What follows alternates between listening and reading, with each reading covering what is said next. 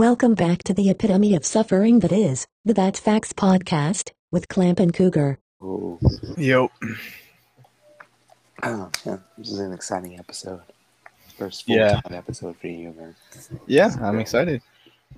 I'm also very excited. This podcast is gonna go to the next level with the third elite co-host. Elite, I appreciate it. Yes, sir, David. Oh, I'm the last one. Damn. Yeah, Yeah, he's slow as fuck. you're the third. It's like a- You're the last edition. All right, yeah, don't I'm forget to the get I'm this the thing guest going. now.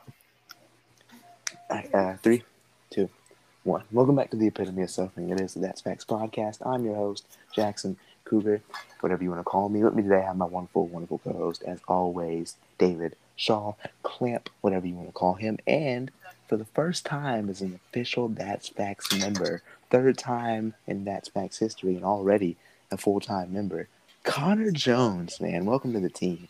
Hey, thank you, man. I appreciate it. I'm He's excited. my co-host. So we gotta like give you like an official introduction. That's it's Connor or Beeves Report, whatever you want to call him. So we've officially got a three-man team. Oh yeah, Connor Bonner Bones, the whatever you want to call him. Don't call me that. Clamp, any opening thoughts before we get going? I have a lot of opening thoughts. Oh, that was fun. Yeah. Taking a trip to Seattle, watching my Washington Huskies prove why they deserve a spot in the top 25, and that they are going to be a force come conference play. It was a beautiful weekend night in Seattle, and I cannot wait to discuss it. Yeah, nice. Connor, any opening thoughts from you, man? It was a really fun weekend as well for me. Obviously, I went to the game in Portland. It was a lot of fun. 10 total touchdowns from us. It was insanely fun to watch. Atmosphere was great. All I can think about though is this week. Really, I'm nervous as hell, bro. All right, well, before we move into this week, let's recap what happened in Week 3 of Pac-12 action. We'll start at the top of the lineup with UCLA and South Alabama. UCLA took the 1-point win, 32-31, and UCLA stinks so far this season. Although they have a couple of big wins, this game they had no business winning. They were down by 14 at one point in this game. Multiple touchdowns, multiple scores at one point in this game. And they just haven't looked good this season, man. They have not put together a good product on the field. And UCLA did not want to win this game at all. But luckily enough for them, South Alabama didn't want to win it more. An opportunity to go up 5, force UCLA to go down, try and score, or just go for it traditionally, keep your offense on the field. But no, they line up in a field goal formation, and then they motion their quarterback into the backfield, and it was the worst play I think I've probably ever seen. South Alabama did not want to win this game. It was actually really dreadful to watch. Yeah, I mean, if you want to be aggressive, be aggressive. Stick with it. Don't try and be cute and aggressive. That never works. It never works. It never works. No, it does not. Though I will give props to South Alabama for coming across the country against a Power 5 opponent, giving them a game. Mm-hmm. Really good coaching job there. They outcoached Chip Kelly despite the big mistake at the end. Until the last 3 minutes. And that wasn't even like Chip being anything special there. Literally LaDamian Webb at 7.8 yards per carry on the game, 124 yards on the game. UCLA is not going to be difficult to run on, and I think that's pretty scary for them going into conference play because we're talking about, especially in the South, we're talking about Utah. We're talking about the rest of the South sucks. No. But even and I know they're in deep troubles now. UCLA could lose to ASU because I don't think they could stop Validate. No, they can't. Yeah, for sure. Exactly. So they could lose to ASU despite how bad their ASU looks right now. They can stop Colorado next weekend, though. We'll get into that pretty soon. I don't think we're going to spend a lot of time on that one, though. No. Moving forward with this week, Notre Dame beats Cal by a touchdown, which all three of us got right. Notre Dame, I predicted them to be in playoff contention this season. That hasn't aged worth a damn. No. And Cal, as long as Cal is hesitant to giving the ball to Jaden Knott, I don't believe that they're going to be very good in Pac-12 play. No. I mean, their leading carrier had 5 carries, and his name isn't Jaden Knott. So not only did they not put the ball in Knott's chest, it wasn't even to the right. Or not even did they not run the ball. It wasn't even to the right guy. It's kind of like opposite Stanford disease, where they like think that they're like some elite passing offense, and they're just not. It's literally just opposite Stanford disease, and they think that they're them, and they're not. It's so You gotta painful to watch. Yeah. Jaden Ott did get 13 carries. He just was pretty poor with them. Yeah. But they tried. But still, 37 throws from Plummer. You're not beating Notre Dame on the road. No. That's pretty much all I have to say on this game. I watched it at the tailgate with a couple members of the UW chat, including Husky CBB for a moment before we just went into the stadium. Cal's offense is so predictable. Yeah. And that's going to be a problem. J. Mike Sturdivant, once again, a good performance in his redshirt freshman year. Jeremiah Hunter also had a good game. Yeah. He's going to have a good career at Cal and probably end up getting drafted. Other than that, I don't have any positives for Cal, to be honest. I mean, Jeremiah Hunter, you're pretty good. Cal threw the ball 37 times and only had 5 yards per completion. I mean, you figure after being so inefficient and not getting down the field at all on those throws, I don't know, dude. Cal's offense is pretty piss poor. Jackson Serban had 15 tackles. Yeah, that's good for him. He's probably all conference this year. He will be, especially on that Cal defense, where there's just he's the leader of that defense. After not even after one full offseason, he's just taking over that defense. It's kind of impressive. Yeah, I kind of wish he was still around with Eddie Ulafosio sitting, but I'll get into our linebackers. I thought they played really well eventually. Number 20, Oregon was not. Was Oregon ranked this week? Yeah, they were 25 coming in. Yeah. 25. Yeah, 25 ranked Oregon beat number 12 BYU 41-20. Honestly, the score is closer than the game was. Oregon kind of beat around BYU for a lot of this game. I did see some things that BYU did take advantage of in the second half. And we can get into that going into the Washington State-Oregon game. But for the most part, Bo Nix definitely played his best game in an Oregon uniform so far. He was able to run the ball. He was able to create with his legs. He was able to throw the ball pretty efficiently. Terrence Ferguson's been really good at tight end for Oregon so far this season. Troy Franklin is legit. He's really good. So close, man. Oregon's defense, I still wasn't all that impressed with the way that they played. But, I mean, they kept BYU off the board, and they won in pretty convincing fashion. And Oregon proved that they're still a legit team. Mm-hmm. I feel like people are gonna focus way too much on that Georgia game. They struggled a lot, but it's Georgia. You got to remember, this team is blowing out teams every single week. Yeah, and so the only thing that makes me say it's not a complete throwaway is how bad Oregon looked. They had no positives. They had no positives. It's hard to defend a team that has no positive. That's the only thing that makes me iffy about it. Well, I would say Oregon moved the ball between the 20s on Georgia pretty effectively. They just couldn't score. Mm-hmm.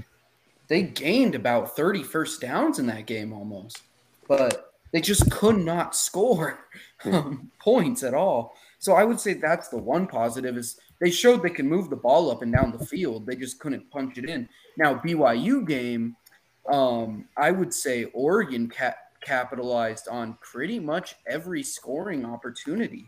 And if that continues to be the case, now they had one turnover, but that's Ty Thompson throwing an interception, so that doesn't even count, really.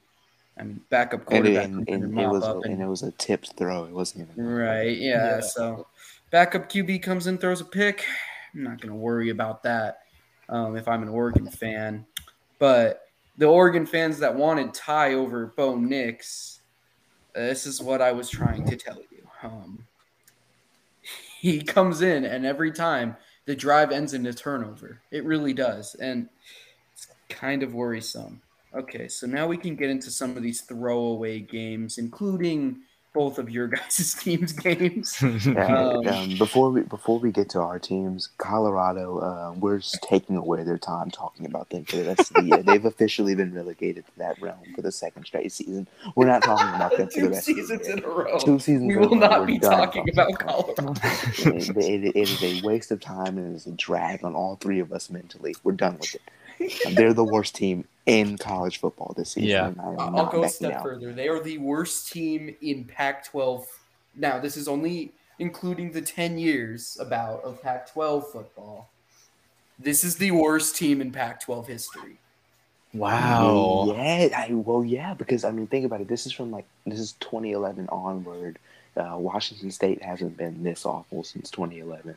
Oregon State hasn't been this awful since 2011. They were close. They've been close, but that's the only team that's contending with this team for badness. Yeah, and then last year's Arizona, who only won a game. Oh yeah, because of COVID. But that Arizona team could score sometimes. Mhm. Colorado can't even score sometimes. Yeah, and that Arizona team had a culture. I mean, Colorado was just soulless. Yeah, they didn't score until the fourth quarter, man. They are so bad. Their athletic director made a press release, and it wasn't even fire their coach. I was about to say they're literally begging their fans to buy tickets. It is bad in Boulder, and I hope they get it straight soon, but they won't. Me too. I think that's a fun program when they're good. Yeah, the Washington State. Okay, go ahead. Okay, yeah, Washington State beat Colorado State 38-7, best offensive game of the season for us. Really a big. I love to see that the week before the Oregon game. I think it's a perfect time to get the ball rolling and get some momentum, some of the positive momentum going into Oregon, coming into town this Saturday. Dan Henley is the best linebacker in the Pac-12 this season, and I don't feel like I have to elaborate on that. Yeah, we can move on. Jackson Sermon. Oh yeah, and by the way, Chris Felica, the Bear as they call him on ESPN, kiss my ass. He picked Colorado State to cover 16.5. They didn't. So stuck on it. Another ESPN thing here. They almost never name Cam Ward, even on the top highlight video on the Washington State thing here says Washington State quarterback tosses 4 first-half touchdowns. They're going to be mentioning his name this Saturday. Nobody, and this happened, I think, last week as well. They didn't call him Cam Ward. They said Washington State throws touchdown to Nakia Watson. They are failing to name Cameron Ward in their videos. He's not in their database yet. FCS scrub. Incarnate Word. Connor, you can talk about Oregon State here, Connor. All right, so it was a very eventful game. 68 points to 28. The thing I love about these games is I get to see the backups play. I get to see the young guys, Ben Gulbranson got some snaps. The Georgia Tech transfer, Jam Griffin, was able to get himself in there for a while. One thing I will take away from this game, though, Trayshawn Harrison's back. He's not dropping passes anymore. He looked really, really good this game. Chance Nolan looked insane. I think that's probably his best game I've ever seen him play. 5 total touchdowns, 4 passing, 1 rushing. It's the most accurate I've seen him for sure. No doubt in my mind. Anthony Gould is looking insanely good. 3 touchdowns total, 1 punt return, 2 catches for touchdowns, 78 yards. This offense is looking good, man. And going into a team like USC where you need to keep up with that offense, I'm feeling confident, man. Not too confident, but I think our running backs are finally looking good. Not we didn't yards wise because it was so spread out against Montana State, but overall, I'm impressed. And yeah, I think the game went really well for us. I expected it to go well. Pac-12 bias didn't, but I expected it to go well for us. He was telling us we were going to lose the whole week. Pac-12 bias. He also said we would lose to Kent State or they would cover. Okay, let's get into the saddest game of the week that resulted in a firing. Herm Edwards in his last game as ASU head coach, losing in upset fashion to Eastern Michigan, led by Samson Evans, an absolute monster performance of 258 rushing yards on 36 carries. They Derrick Henry'd him. They rode him to victory in the Sun Devil State. Now, Xavier Valade actually had a higher yards per carry, but he only got 16 carries, and Emory Jones threw the ball 32 times. Gross. So that is why Herm is fired. I don't think it's even because of the violations. I think he's bad on the field. I thought he got off to a decent start in inspiring some energy into this program, but I never really had a feeling that ASU's coaching was this masterful thing. It always just felt like they were just going to be physical and give you a tough game if you weren't going to match physicality with them. But as long as you did, your scheme will probably be better than theirs, and that's why is now on the unemployment line, though I'm sure he's doing fine for himself. Yeah, he's got a ton of money to vouch for himself. He'll be fine. But Arizona State is in a terrible position, and like we've kind of been talking about all weekend. Who do we think that they go to next? And they're kind of at a crossroads, right? Because we can go down the recruiting path and hire a young guy who's going to revitalize the program in terms of excitement, but not really be that good of a coach. Or then I think you find yourself back at square one, like really where you were before the allegations, where you weren't a great football team, but you got some good recruits. And I don't know that you completely want that. I think you want to have a coach that can coach. Right? I think that's the best line for Arizona State, but I don't know, man. By the way, I do really like the future of Sean Aguano, their interim head coach.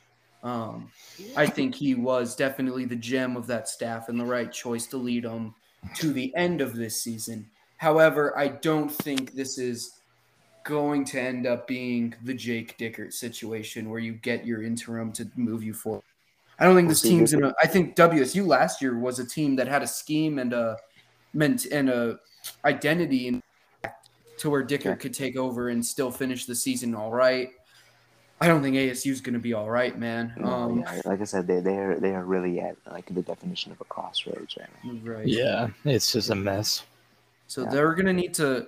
I think they just need to dip into the pocketbook and really get someone who can do both. What was Herm's buyout? Coach.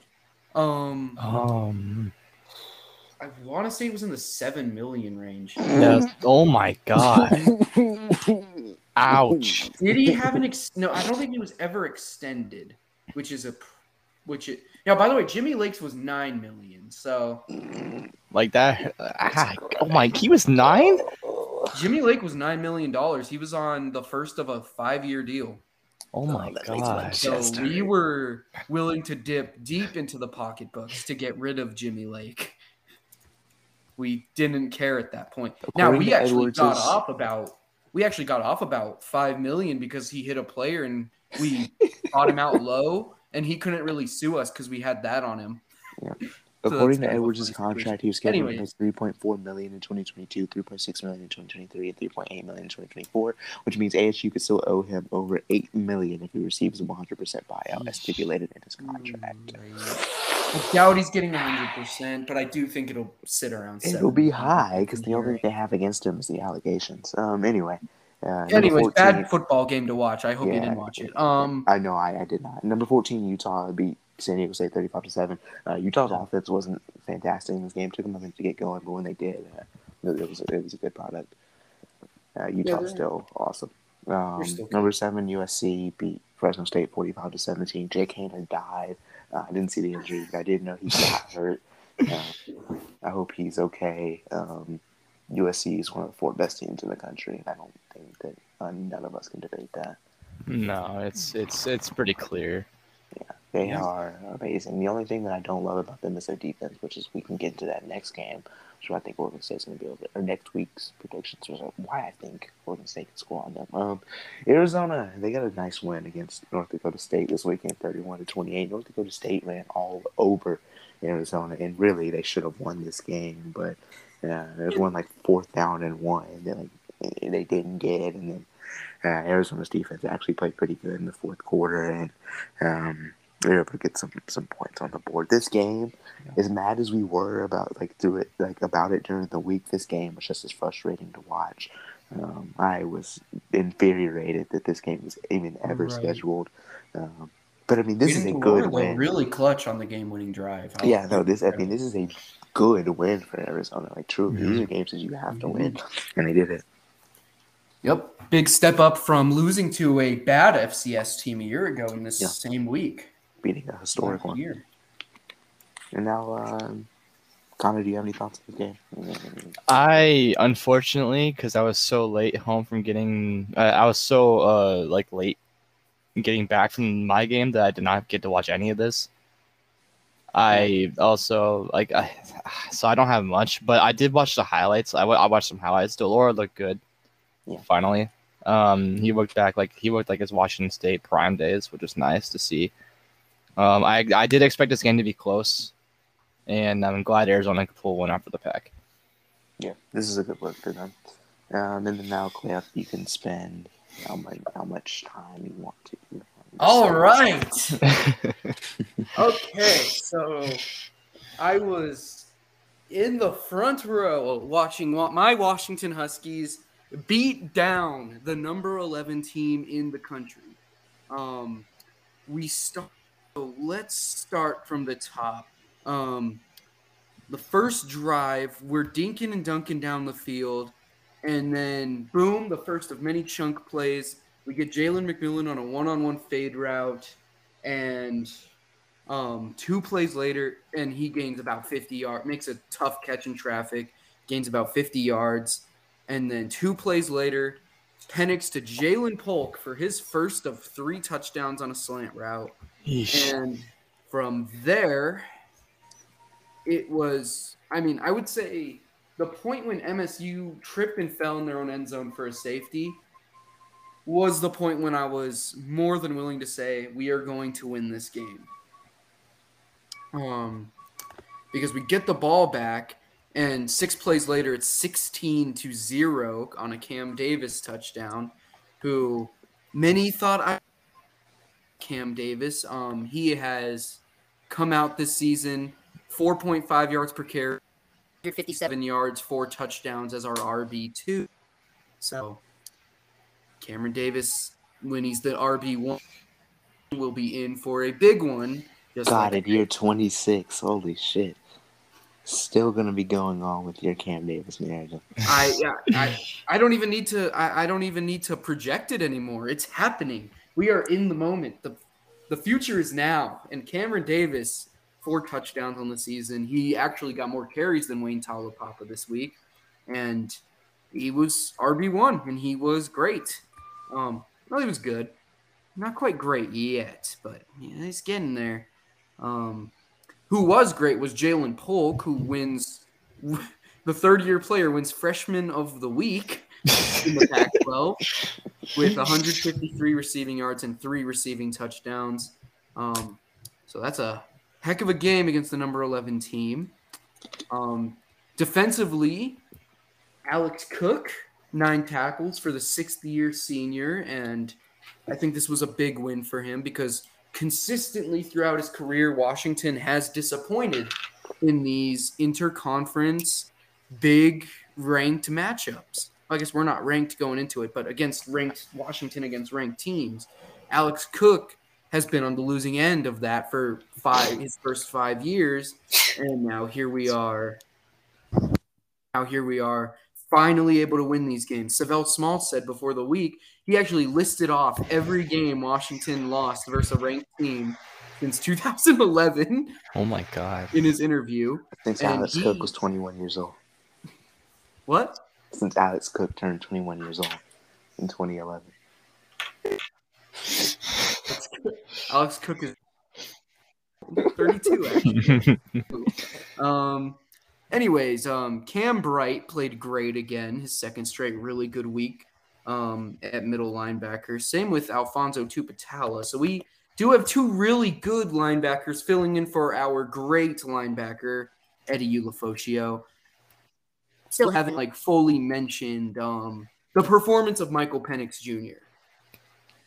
and not just Saturday, but all season. Here's a few numbers that are telling for me with Michael Penix Jr. Well, first of all, I want to make the point that this was always going to be what happened with Michael Penix Jr. If you look at his completion percentage, yards per attempt under DeBoer, QB rating under DeBoer at Indiana, this is what he was doing at Indiana with Kalen DeBoer. And now with Kalen DeBoer at Washington, he is doing it again, just with better receivers and so more big play ability. So his yards per attempt's a little bit up, and more people that are able to turn a 15-yard completion into a touchdown. So, yeah, this was what was going to happen with Michael Penix, and I should have seen it coming. I should have been more adamant about how good he was going to be, but I didn't know because he was off so many injuries that it was hard to tell. But his arm talent is still, I mean, it's still there. It's still 100% there. And I don't think this is something new that he just suddenly developed the ability to throw the football. But I think it's really just come down to coaching. And I think Penix is – now, I'm not going to get into all the Heisman stuff that's already circulating with him. Yeah. It's way too early for that. And we haven't played a conference game yet.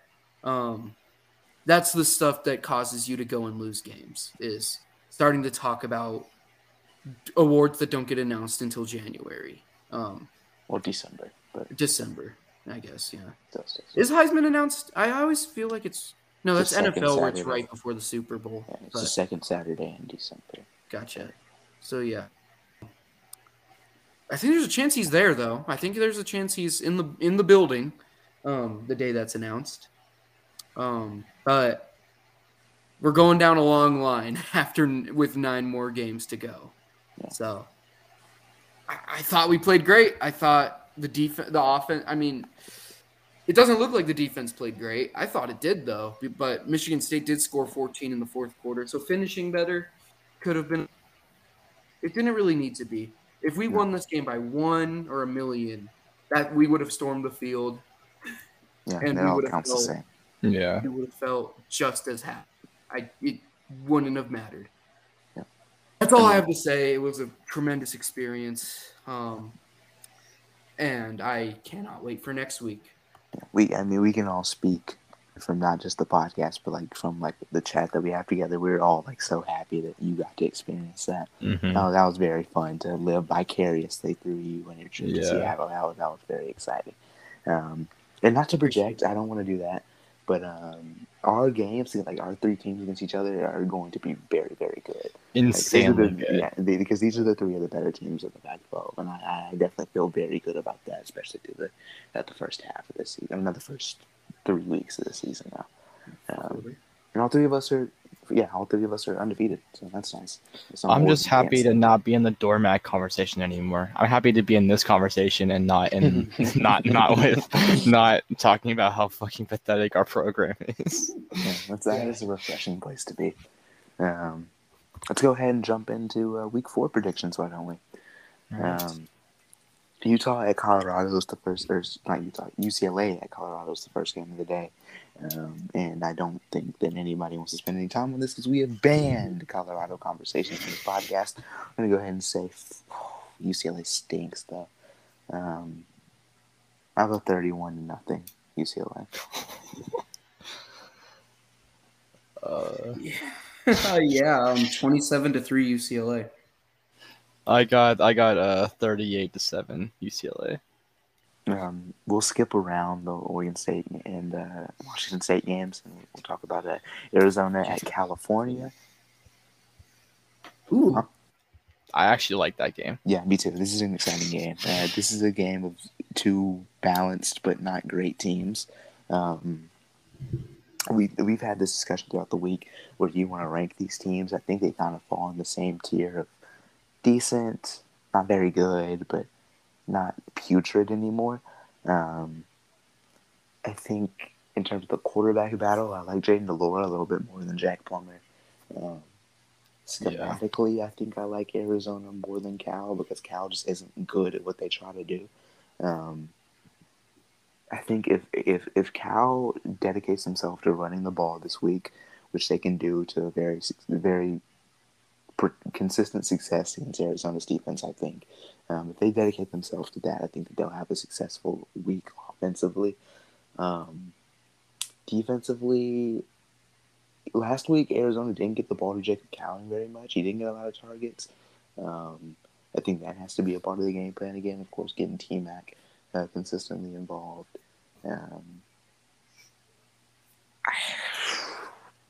Not very confident in a pick either way on this game. I'm going to have a very hard time picking Arizona games all season because this is literally just like last week. Two teams that just like are not. I don't know how to pick, but I think at home I don't like Cal's offense at all. Give me Arizona 17-13.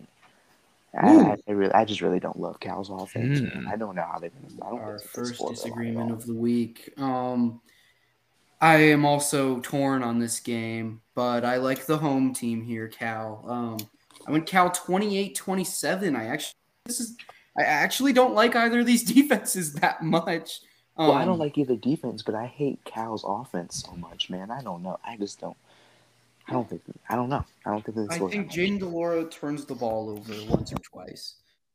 Justin Wilcox had a good plan for Delora last season, but they couldn't score on WSU's defense. Right. Had WSU had Arizona's defense, Chase Garbers and Cal go and win that game. So I think Jack Plummer does just that. 28-27 Cal. All right. So for me, I actually like both these offenses. I think the defenses are going to struggle as well. I think Arizona can't really stop the run, as proven last week. So I think Jaden I will flourish. If they get the ball, if they dedicate themselves to that. They gave them the ball last week 15 times. They've just been so inconsistent with it. It's hard to say. Is that what they want to do or not? Because they threw the ball 100 times with Jack Plummer and throwing 5 yards of fucking pass. That's very true. This game is tough because I like Arizona's offense too. I like their passing attack with T-Mac and Jacob Cowing, who I think is one of the more underrated receivers right now. He's really good. Give me Cal 24-21. You're on the right team. All right. I don't want to. Guys, it's the second straight week that y'all done this to me on an Arizona game, and of course y'all pick against them this week. And You're drinking the Arizona Kool-Aid again, bro. You need to stop. I'm not. I'm just anti-Cal Kool-Aid. They don't even have rat poison in it. They have like atomic fluids in it, dude. Rat poison. Oh my god. I'm not drinking the Cal atomic fluids, bro. I can't do it. Anyways, we've got number 13 Utah at Arizona State. Not one we need to take a long time on, but I'm excited to see Sean Iguanu get his shot to hopefully not lose this game by 50. Give me Utah. And it's very funny where I was between these two teams a year ago. Loser. I kicked you off the boat, bitch. You know what, Jackson? I'm sorry. You know what, Jackson? I was in a great position at halftime to defeat you, but ship kind of sailed after that. I got Utah 41-17. Yeah, I got Utah 34-10.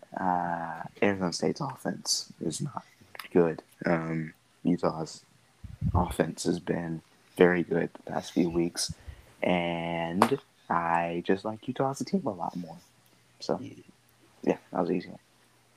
While I do think Utah is going to win this game, there is some reason I think teams have a superstition with the interim head coaches. I think they play better. I think they're more motivated. I'm going to go. Go ahead and finish your point. I was going to say, I think Arizona State's going to score a little bit more people think they're going to. I'm going to go Utah 42, Arizona State 28. I typically agree with the players being inspired with interim coaches, but I saw what Nebraska did Saturday, and that really, really, really demoralized me on that point. I thought Nebraska was going to cover, and I thought that they had a chance to win that game. They looked way worse than they did Wisconsin. They looked substantially We have a worse. long way to go. And so that was bad. Do you want to talk about Stanford and Washington? Because it's Yes, that sounds like the right way to go with the other two games we've got on the docket.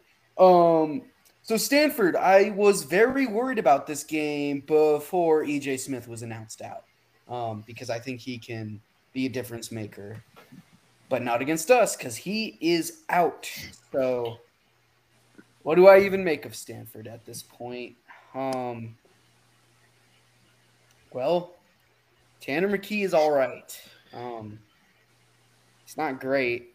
He'll probably be in the NFL eventually. But just because he's probably big. this draft, but He just doesn't. I don't think McKee has enough arm talent to be a successful quarterback in the NFL, man. I think he just has an average arm. Davis Mills part 2. yeah, Yeah, literally, he's like, kind of just like Mills. I do like McKee's accuracy. I think he's a pretty accurate quarterback, but I Yeah. don't think he's just like supreme special in terms of what he brings to the ground. Yeah, his ball placement is pretty damn good. Yeah. But unfortunately, sometimes he'll throw it to a covered receiver really well, and it'll get picked off. Smith's out. We've got Michael Wilson on the receiving end. I don't like Stanford at all, but I am scared of Stanford, because when Washington is riding high off an emotional win, the next team on the schedule almost always tends to be Stanford. We saw it in 2017. We saw it in 2019 after beating USC. We lost to a terrible Stanford team in 2019, which that kind of derailed our season. We were number 15 going into that game, and we could have been, I believe, 5-1 if we could have just beaten a miserable Stanford team with numerous injuries. So I am terrified of Stanford this week, and I am going to pick them to come within 10. I'm going to go Washington 35 to, I'm going to say 35-27. I think this is going to be a close game. I am scared of Stanford. Okay, so Stanford. I was watching a little bit of Stanford earlier. I think Stanford has a semi-serious offense this season. Not completely unserious, but a semi-serious, because they're not trying to do like the ground and pound super tough offense thing anymore, because they've realized, finally, David Shaw has realized that's not who they are. Benjamin Rossick sucks this season, which is really depressing. It's the That's Facts curse at this point. Eventually, he'll transfer after this season and be the best player in the country elsewhere next year. It's just a cycle at this point. But right now, he's not very good. But I do like Stanford's wide receivers. I do like Tanner McKee. I talked about. I like his accuracy. Stanford's defense is not very great. But I don't even think that matters. I think Washington's offense is really good. I do think that it'll take them a minute to get going, as the kind of talked about with the riding high of an emotional victory. Might give the ball away a couple of times, but I don't think Stanford has the offensive power to keep up with Washington. So I'll go ahead and go 35 to Stanford's 20. Mine's pretty similar to that. I think, y'all made all the points really I was going to make about Stanford's offense. With EJ Smith being out, I think they're going to go to the air more. And I think Washington will take a pretty big lead. They'll bring in some of their younger guys, and I think they're going to get some garbage time touchdowns just to pad the stats a little bit. I'm going to go Washington 35, Stanford 21. Okay. Gotcha. So you think it starts like 35-7 or something? I think it starts like 28-7. And then actually no, yeah, cool. Yeah, 35-7, and then Stanford scores like 2 garbage time touchdowns, like one with like 20 seconds left to like bring it a little bit closer. Right. I'm confident in Chris Washington. Paul hits huge 3 to cut lead to 4. Yeah, that's kind of my thought for this game. I'm really confident in Washington after what I saw last week. Gotcha. All right. As am I, but I am scared about the turnaround and place Stanford curse. As you do you should want be. there's Right. the slate So Washington has State, tacked on. Oregon. Okay, let's do it. Number 15, Oregon, coming into Pullman, Washington, taking on the Washington State Cougars, who are receiving 62 votes to be ranked this week. Shout out the AP poll voters for that one. Washington State looked awesome in terms of their offense last week. Of course, the defense continues to look amazing. I went ahead and typed up my keys to victory on this post, so I'm kind of going to be just reading off of that and breaking off like some of my points. Oregon, I really did like what they did offensively last week against BYU. Oregon's offensive line has been really successful clearing gaps to the outside, so it might be like an inside zone run, but then like their offensive line just shifts everybody to one side of the field, and it's 2 cutback lanes over, and it's a first down. They've been really successful with that. I don't know if Byron Cardwell's like alive anymore. He just hasn't played. I don't know what that's about. Byron Cardwell is awesome, and he's just not a factor in Oregon's offense. But the guys that they have used, Jordan Whittington, and there's one other dude, I forget his name, the Irving dude, Marquise Irving. Oregon's been able to run the ball well, and they did really well last week. Bo Nix was very good in terms of his ability to run the ball, use his legs to make plays, take advantage of some of the softer zone defenses that BYU ran. It just literally just hitting Troy Franklin for just being better than the defensive back he was lined up against. But I think Bo Nix's ability to run this week is going to be mitigated, which is how good Washington State's edge rushers are. I think that's something that's going to be drawn back a lot for Oregon this week. Because, like I had said this earlier, this is an unserious comparison. Like, it's not even a fair comparison, but this is the best defense that Oregon's seen since that Georgia game. So, I'm not even making that comparison. That's not even realistic. But Washington State defense is very, very good. And I think there's something that they did very well against Wisconsin was every time Graham Mertz would throw the ball and they weren't able to get a pass rush, their hands were up the whole time. I mean, constantly moving, and that's going to be difficult. You complete passes over, and that's a really good, just kind of a proactive thing to do that they did successfully against Wisconsin. Another thing they did successfully against Wisconsin was slowing the run in a big way, especially in that first half. And so Oregon, I think they have to be very keen on running at the edge rushers, being willing to go off tackle, being willing to spread the field out with the run, being willing to mix in the wide receivers in the run game. Guys like Chase Code and Chris Hudson, and I think that they can have some success doing that. If Bo Nix protects the football, Oregon's going to have a good offensive output, and I believe that they can. But I think as long as Washington State can continue to pressure and harass Nix and be able to keep Oregon's running backs in off those tackles, keep them in the A and B gap, I think that there'll be success there to be had. Offensively for Washington State, I saw a BYU offense be able to throw the ball very, very well against. These are backup BYU wide receivers, by the way. They were able to have some really good success against Oregon's defense. I think Washington State has to do similarly with what they did with Wisconsin. Be willing to spread the field out. Be willing to get those digs over the middle. Be willing to hit your slot guys kind of sitting down in open areas, something that we did successfully last week with Robert Farrell coming back. And, of course, Renard Bell, as always, he'll be healthy this week. Cam Ward had his best playmaking game of the season last week. He was really just playing freely and just being able to do things when the things weren't there, and that's what made him so good in Infinite Word. And I think it's going to be more difficult to do that against Oregon, but I still think he has to be confident in doing that because that's what makes him good. Be confident in your abilities and be able to play make and be free in that ability. And I think it's a successful game plan. And I think this is going to be a game. There's a lot of scoring, and I think Washington State's also going to find some good success attacking those B gaps of Oregon with Nakia Watson getting 15-plus carries. I'd love to see that this Saturday because BYU had some good success running in between the tackles Saturday when they were able to put the ball on the ground. And so I think if Washington State does that while still being able to attack their secondary in big chunks with the wide receiver depth that we have, I think it's going to be a good game.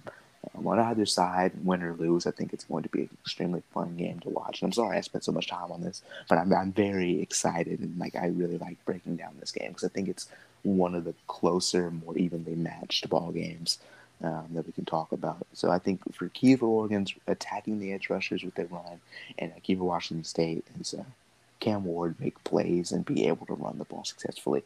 And I think if everything goes right for Washington State, they're able to do those things, and I believe that more things will go right for Washington State than they will Oregon. And I think the crowd's going to play a big part of that. I think it's going to be really exciting.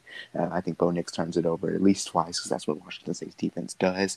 And I think the Cougs win it 35-31.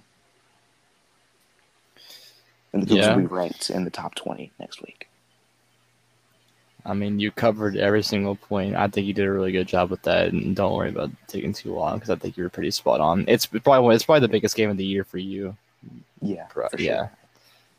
Because I think the other ones, like the USC and the Utah, I think they're just too tough to win to really worry about. So if you really want to have a really good record, I think this is the one that you have to get. This one and the Oregon State one are the two biggest to me. Man. I still can't choose for this game, bro. I want to pick the Cougs so bad. You know what? Give me the Cougs 35-32. Nice. I'm doing it. Nice. Wow, so I'm doing it.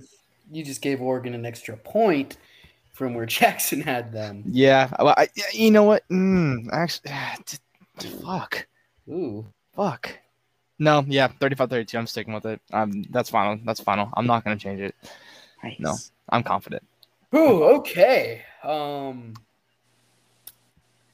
don't have either team getting into the 30s in terms of points. I don't think I see that happening. I think these defenses are both really good. I mean, there were the two late BYU touchdowns on Oregon, but they held them to 7 points when the game was in jeopardy for 45 minutes. And that's a good offense with a pretty good quarterback. I mean, who would you take, Cam Ward or Jaron Hall? I would personally say Cameron Ward. I like his playmaking ability a little bit more than I like balls. There's a conversation to be had there. For sure. Anyways, me personally, I think it's a toss-up between the two. And I think it's a toss-up between the two offenses. I think Washington State has healthy receivers, which helps in comparison to BYU a lot. Because I would say the one way to neutralize Oregon's really good front is to get quick completions on their defensive backs. I think Washington State will find pretty good success doing that. It's just a matter of will they also be able to run the ball. Now, Oregon's big defensive nose tackle, Popo Aumave, he's out for the season. So I think that's where you see BYU start having some success in the running game. So can Washington State replicate that? Right now is really hard for me to pick Washington State. And the main reason is we haven't gotten to see their offense perform against the defense I'm confident is really good, or at least pretty damn good. And I did get to see Oregon's perform against BYU. I think that's the difference in where my mind's at between the two teams. Now, I could end up very wrong here. And I will have Washington State covering in this game, but it's going to be a disagreement with the other two here. I've got Oregon 28-24. I think like I said, I think it's a little bit lower scoring than the two of you guys had it. I think it's a tight defensive game, and I feel like I'm betraying Jackson here after he picked us to beat Michigan State. But I also think Jackson just genuinely thought we were going to beat Michigan State. I did. I can't say I genuinely think Washington State wins this game at home. If Oregon takes an early lead and takes the crowd out of this game, I think it's over because I don't think you can come back if the crowd is taken out of this one. But if Washington State can force an early turnover or take the opening drive into the end zone, then I really think there's a chance that we see an upset here and the Cougs win. I think that's Washington State's one chance. Is I would almost elect to receive if I were them and just try to get ahead. Just get ahead and then try to hold on for dear life. Try to keep getting stops, force a couple turnovers. That's how you win this game. In terms of I don't, and this will be a dilemma in the Oregon State game as well. Do you use contains on Bo Nix in the sacrifice of your pass rush? No, I don't believe you did. Because I think, same. I think you just go after him. But when you do that, you will open up running lanes for him, and he will take advantage of a few of those. Yeah. So there's going to be some chunk plays out of that. Ferguson down the middle is interesting because you could use Dayon Henley there, but then that's another guy whose eyes aren't on Bo Nix. And then you just have to wonder how much of a weapon Bo will be if you opt to play him that way. So, yeah, I do agree with that point, but I do love the speed of our linebackers. So I feel like they're able to sacrifice that in a way. To be able to play those guys in man, which was really successful with Washington State against Wisconsin. I hate our zone defense in general. But I think that you can live with those two things. I think they can coexist. So I am betting against a defense in Washington State that has been the number one defense in the conference, in my opinion, so far. I think Utah's got the best group, but I think Washington State has been the best performing defense so far. Only giving up 12 points per game. I've got them giving up 28 this week. So I am betting against a really good defensive unit here in my prediction. But I think Oregon's offense is by far the best Washington State has seen. I think those receivers will, at least enough to win the game, get the best of the defensive backs. I'm not going to say they will overall win the matchup, but I think they'll win enough of the matchups to win the game. So, yeah, Oregon 28-24. I think it's a really good one. That, unfortunately, is in a really stupid time slot in the middle of the afternoon. Yeah. Seriously, dude. I go to work right when that game starts, 1 p.m. So, little unfortunate on my end there. But it is what it is. All right, Connor. I was going to say it'll be unfortunate when you see your prediction is wrong on Saturday and when you get off at work late at night. Real. Preach, brother. So the Oregon State USC game, the one I'm very nervous about. This is probably our biggest game in a very, very, very long time. It's, in my opinion, a college football playoff team coming into Corvallis. Atmosphere is going to be insane. Game's already sold out, I'm pretty sure. Been sold out for a while. The thing about this game, we need to keep the ball out of Caleb Williams' hands. We need to run the ball hard. We need to take as much time as possession as possible. But they can't score if they don't have the ball.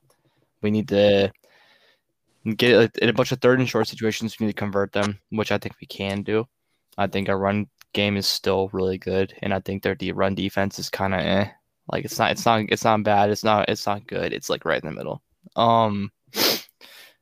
It's like, if this game becomes an offensive shootout, I don't think we can keep up with them. The Caleb Williams to Jordan Addison connection is just way too good right now. Yeah. I think the receiver room is stacked. Even like their number one receiver, who is going to be the number one receiver, is looking to transfer right now. That's just how good the wide receiver is right now. I think their running back room is really good again. I think I'm more confident in our defense than their defense, but I am more confident in their offense than our offense by a little bit, just because of how most good offenses in the country, to be honest. Yeah, it's actually absurd. Like I was watching highlights of them the other like yesterday and a little bit today. They're so explosive and it's so scary to watch because they can just they can come back from deficits like that. Like it's scary good. It's scary good. Like how good their pass game is. Like it's absurd. Also, a thing to watch out for, again, Luke Musgrave will be out this game. He's going to be out for a little bit longer in the season, longer than expected. His injury is a little bit longer lasting. Our two of our D-line starters, Joe Golden and Andrew Chatfield, are both questionable. They're going to be game time decisions, which sucks because they are our best pass rushers by a long shot, especially Chatfield. He gets the backfield really fast. And we're going to be missing that a lot because Isaac Hodges just isn't it. James Rawls is still questionable. I think he'll be back, though. The thing is, the question about this game is, will our DBs be able to stop the wide receivers? And my answer is yes for half the game, but at some point, it's just going to get overbearing. And I think USC is going to take this game 35-31. Wow, I am interested that you picked USC. I'm very interested in that. It's the thing is, being a fan of this team for so long, you understand games we win and games we lose. I wouldn't be surprised if we win this game. I want us to win this game. Yeah. But I just think I think USC is just way too good offensively. I don't think we're going to be able to stop them, if I'm being completely honest. I want to choose Beavers because of bias, because if we win this game and I didn't choose them, it'd be a shame. But I would much rather take the W on this game and take the L on the record prediction. Yeah, being right and being is much better than being happy. Let's be honest. Yeah. Well, no, but my gut. No. Follow your gut, dude. Biggest game. Hold on. Biggest game, and I want to say 10 years. Beavs 35, USC 32. I'm switching it up. I can't do it. I can't do it, bro. I can't not pick him here. It's our biggest game in such a long time, man. And I'd rather. Yeah, it's too much. It's too much to not pick him. Preach, brother. You know what? I'm gonna do it too. Let's fucking go.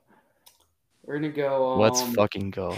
Okay, so let me try to talk myself into this.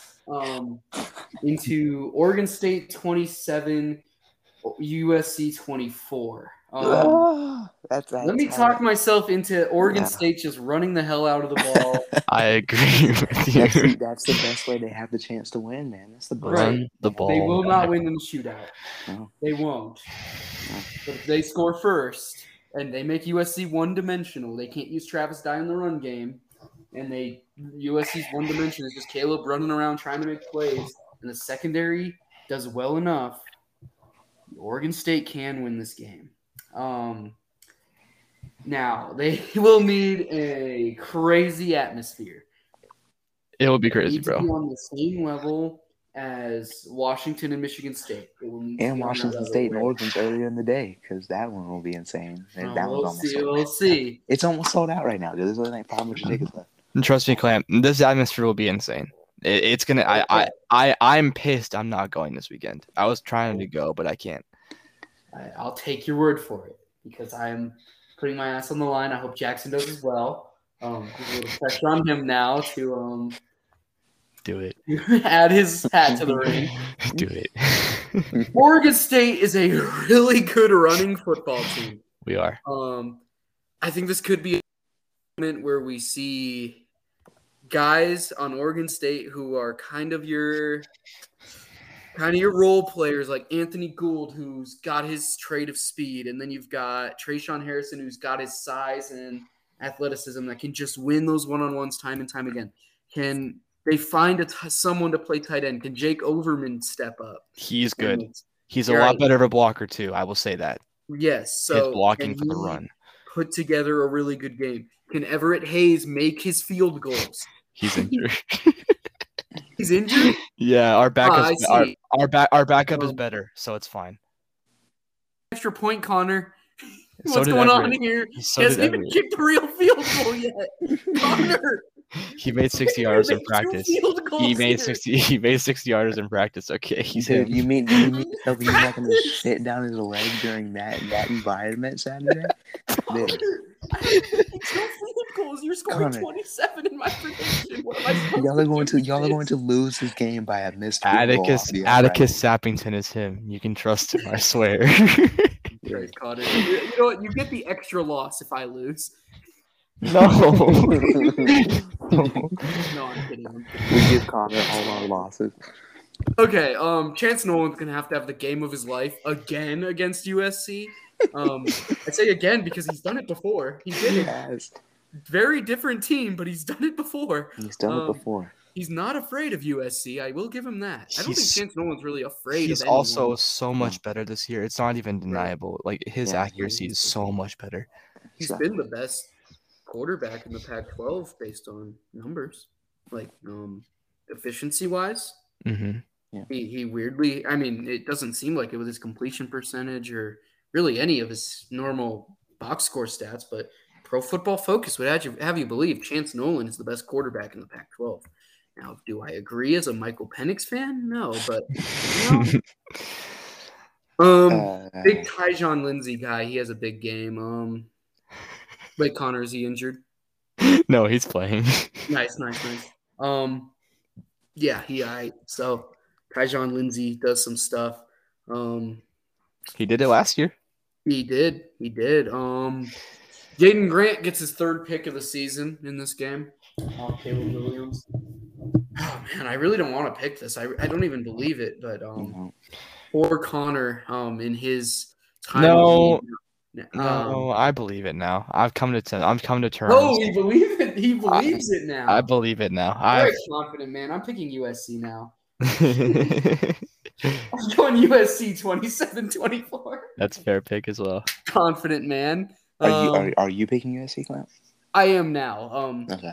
Oh shit. I wanted Connor to feel happy with himself, so I feel a little bit better about it. But he's confident, Connor, now, so we can. Okay, you're taking that way too far. I'm going USC now. Okay. In the Jack Biv rankings, this is number 6 USC versus number 22 Oregon State. The only rankings that matter. This is a ranked ball game. There's also a ranked ball game between Oregon and Washington State. I didn't mention that, number 18. Oh, really? Yeah, I don't even believe Washington State's ranked. Peer pressure kicked my ass. But they will be after this week. Look, man, USC is so good. Offensively, they are the best team in the country. I think they're one of the 4 best teams in the country just in general. And I don't believe for a second that Oregon State's going to win this game. Not in a disrespectful way, but in a way that USC's offense is just so good.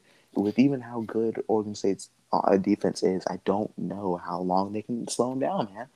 I make the point. I think that they can survive by keeping Caleb Williams in the pocket. I think that it's iffy, but I think that that's the way to go. But I don't know, man. I think Clamp made a good point. You want to make USC one-dimensional, force them to rely on the throw, because Travis Dye has been really good on the ground this year, and so is Austin Jones, and that just really makes me mad, and which makes USC just that much better. I think Damian Martinez and Deshaun Fenwick have to carry the ball each 15 times plus, probably more than that. Oregon State has to dominate time of possession. Chance Nolan has had a really good season thus far. He's been really efficient. He has to protect the football again this week. USC has proven, Oregon State's proven they can do it. It's a totally different team, but they have done it. And I don't believe, but I'm going to say that they do it again. Oregon State is going to take this game 27. I'll go 27-24. Why not? Clamp had the recipe. Oregon State has to dominate time of possession. I think they'll probably go into half trailing 17-14, and they'll have an opportunity to go down and get some points. They'll just be like, no, we're just going to hold it, play a passive, keep it where we are. Oregon State doesn't win this game if they have any deficit, dude. I think we can. I think that they can get a stop, dude. We can. They get 100, but they can get 1. They can get 2. This defense is a lot better than people think it is. They sure are. But USC's offense is maybe the best. That's where I think the atmosphere comes into play, because this game is going to be loud. You get down to this game. I will say, in true road environments, Caleb Williams has not had a good game yet. I feel very good in saying that. Against Oklahoma State and Bedlam last year, he was not good. Against Baylor on the road last year, he was not good.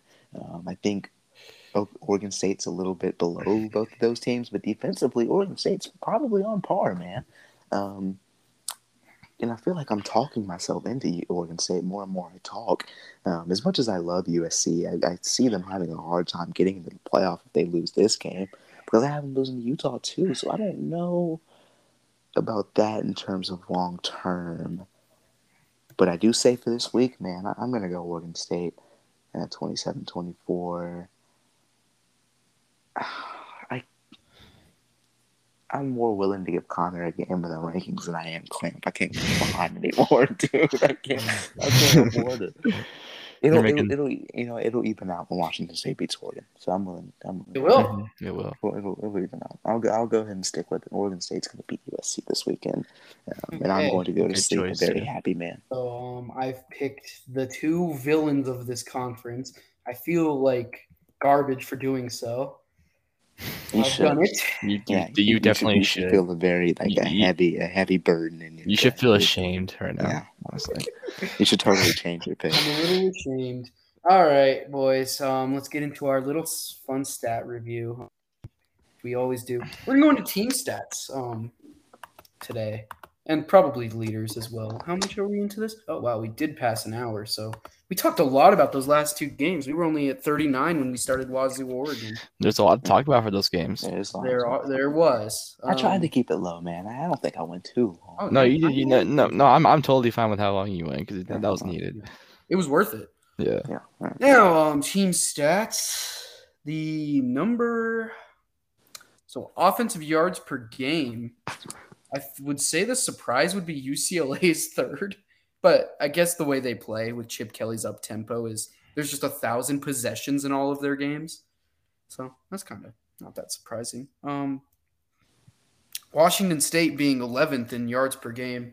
I guess that also isn't surprising based on how their game flow has been. Mm-hmm. But they'll need a lot more yards than that to win this week. And I definitely don't think they're the second worst offense in the conference. So Colorado is, by the way, over 100 yards below Washington State. And Washington State is second to last. Good God, Colorado is so bad. Colorado is averaging 245 total yards per game. That's including 125 passing yards per game. Yeah. 10 points per game as well. This is the worst team in Pac-12 history. Yeah. At least the worst start. I don't know how they turn this around. I don't know how.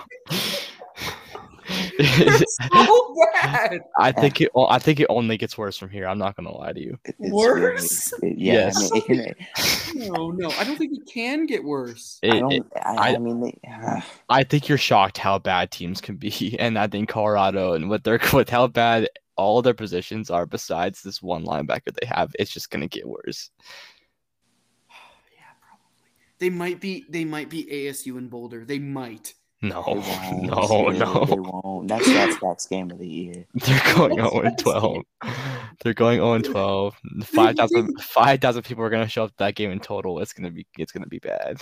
Oh man. So in terms of defense, I would say it's a little bit of a surprise that the Huskies are second best in defensive yards per game. The rest of the top half is pretty unsurprising. I'd say it's surprising that the Beavers are somewhat low, but there was a lot of garbage yards in that Montana State game. A ton of garbage yards. As well as just they played Fresno State, who has a better offense than the majority of the Pac-12 has faced so far.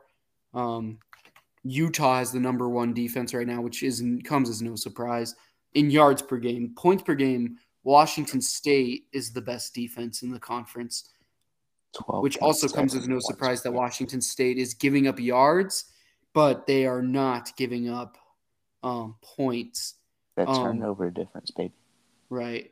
And in terms of run defense, Washington 11th last year, and they are currently number one right now.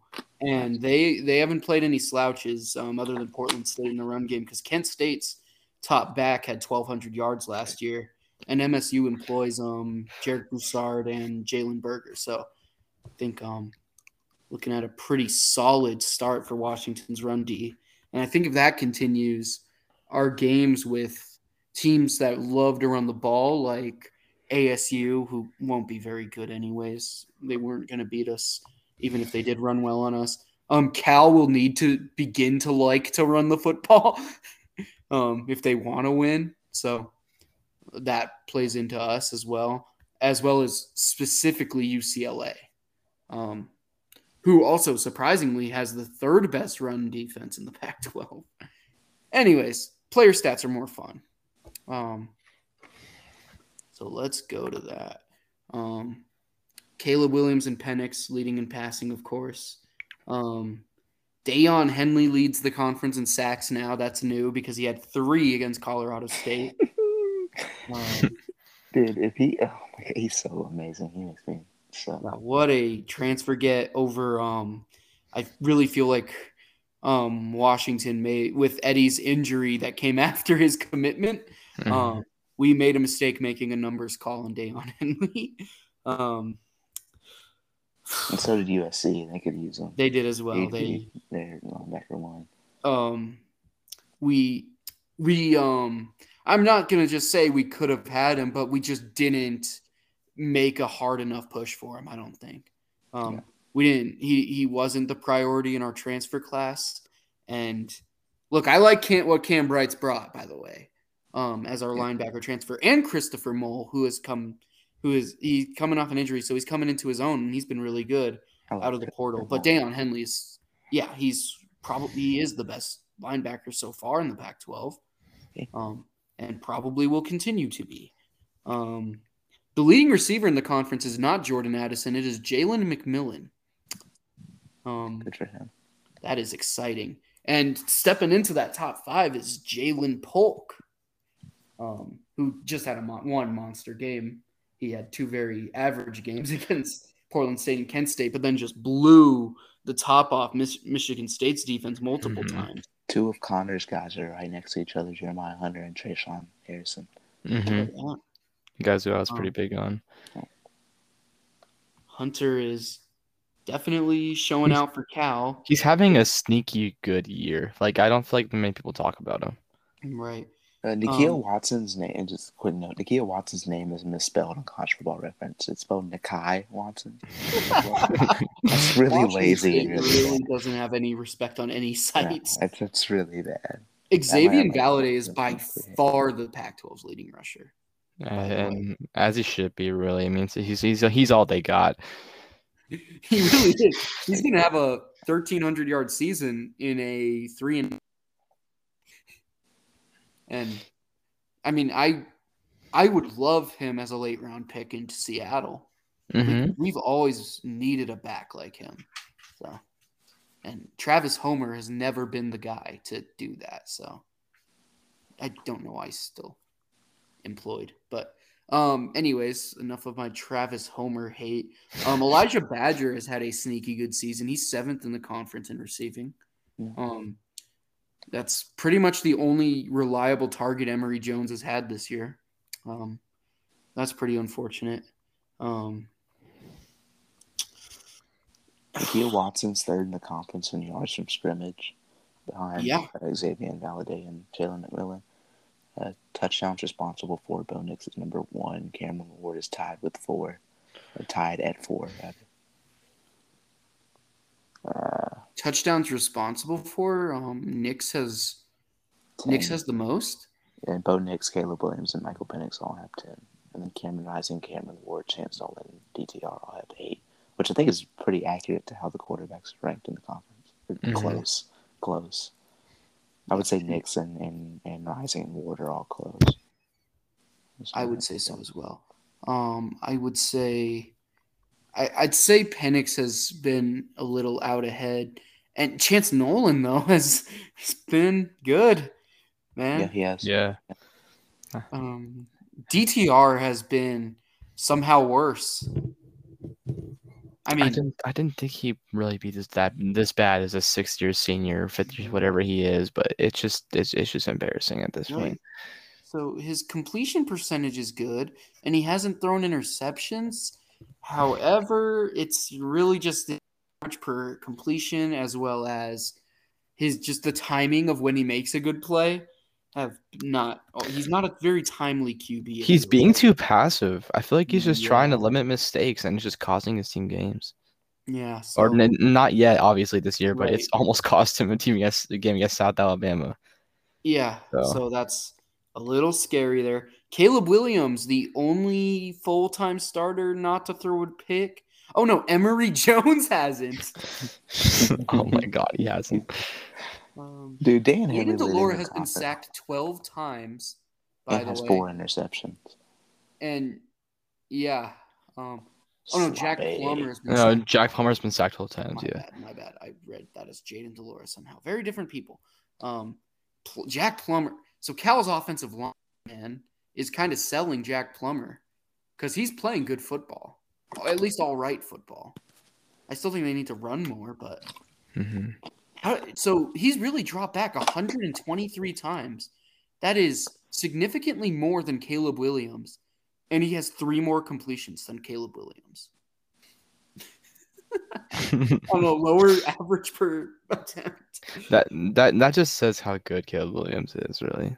It does, but it's kind of how. And also, he did get taken out in like a couple of games so far in blowouts. Yeah. But still, that Washington State's completion. defense, Washington State's front 7 is just so good, dude. They have 3 of the top 6 in tackles for loss, and 3 of the top 7 in totals in sacks. And Dan Henley is 4th in total tackles. So we're so good, dude. Andrew Edson, our backup edge rusher, has 2.5 sacks. How about USC? Oh, my bad, Connor. Go ahead. I was going to point out, here's an interesting stat. 4 DBs are tied for first in interceptions in the conference. Jaden Grant, Sewell from Arizona State, Asa Turner from Washington, and Rajon Wright from Oregon State. Nashawn's brother is tied for first in the conference in intercept. He's good. He just makes one play every game. Now I'm like, what are you doing? Blood is lost. Right. Like he literally, it looks like he doesn't know how to play corner sometimes. Julius Irvin got on the interception board with a really good play where Peyton Thorne you guys know the Dan Orlovsky play where he stepped out of the back of Yeah. Peyton Thorne almost did that, but to avoid it, he jumped in the air and threw it, and Julius Irvin made like a lunging effort to intercept the ball, which looked way less impressive on TV than right in front of me. But Julius Irvin, he also dapped me up after the game, so that was really cool. Shout out to Julius Irvin for getting on the interception board. Me and Evan actually had a big argument about my post, the guy I sat next to, about Julius Irvin versus Cam Fabiculanen for Defensive Player of the Game. I gave it to Cam, and Evan was adamant that it was Julius Irvin. Now, I got to give Irvin some credit because he's a safety who stepped in and played outside corner for the entire game.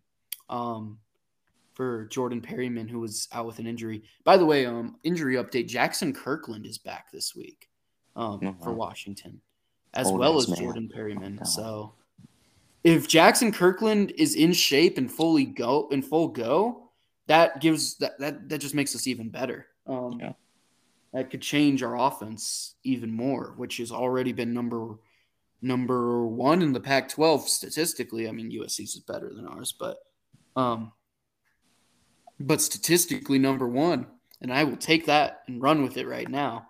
Dan Henley is just literally pissing all over the stat sheets, dude. 4th in total tackles, 1st in tackles for loss, 1st in sacks, 1st in forced fumbles. I mean, dude, he's just all over the place. He's got a pick. And he's got a pick, yeah. A game-sealing pick. That's true. Yeah, a big one, too. Shouldn't have been, but, Right. Shouldn't have been at that point against that team, but that's the thing with that game is you still got out of it 1-0 and you still haven't lost. So, and you'll take a repeat performance of that. Right. And Which it's interesting. I wonder. So week 1 we had a not great offensive performance. Week 2 we didn't have a great offensive performance, but our defense was clutch. Last week we had a great offensive performance. Do we have a great offensive performance this week and win? Is that what I'm looking at? If the patterns hold true. Look, if the pattern is true, you'd be playing Colorado State again Saturday, but you're not. No, but I mean, look, man, look, hey, man. But believe in what you see. Believe in what you see. Look, well, what I see is that schedule making a drastic change from a week ago. It made a drastic change from week 1 to week 2, man. Come on. Okay, fair enough. That's true. There was a drastic change for an opponent. Now, I don't know how much better Wisconsin is than Idaho right now. Yeah, probably not. Probably quite a bit. Braylon Allen is best running back in the country. Takes so bad. Yeah. Jameer Gibbs clears. Well, he still has 332 yards and 5 touchdowns. Not like it's been his first. Yeah. That's 547 carries, dude. He should. He's all they have. Exactly. He still had 6.6 per carry. That Washington State did not help that stat. No, they did not. No. I expect. Ches Malusi clears. They tried. He tried against Washington State. Valade clears Really on us. hard.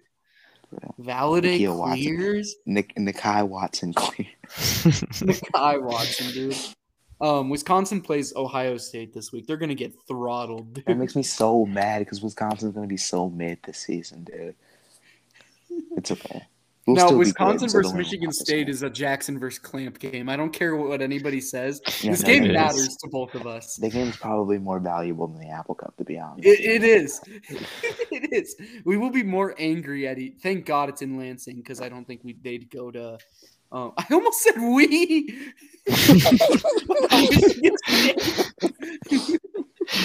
Dude, that's the most unserious game of all time. That game's gonna stink. The two teams owned by Clamp and Jackson in the most unserious battle. Oh man. Y'all ready to wrap this up? I don't think we really have much else to talk about. Yeah, I think that's all we got. Oh, Shout man. out USC. They've got 2 3-sack havers. That's oh god, that was a horrible. Oh. Oh wait a minute.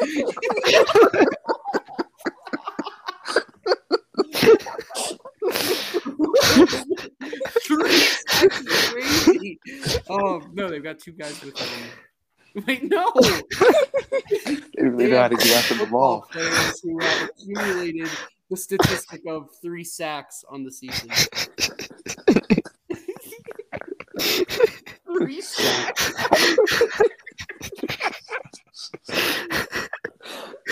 Oh man. That's the title of this episode. No. Oh my god. Oh, man. What an elite first episode with Connor as a permanent co-host. That was so good. Oh my god. Welcome aboard the Connor train, guys. This is what he brings to this show. Nothing but utter hell. Nothing but sacks.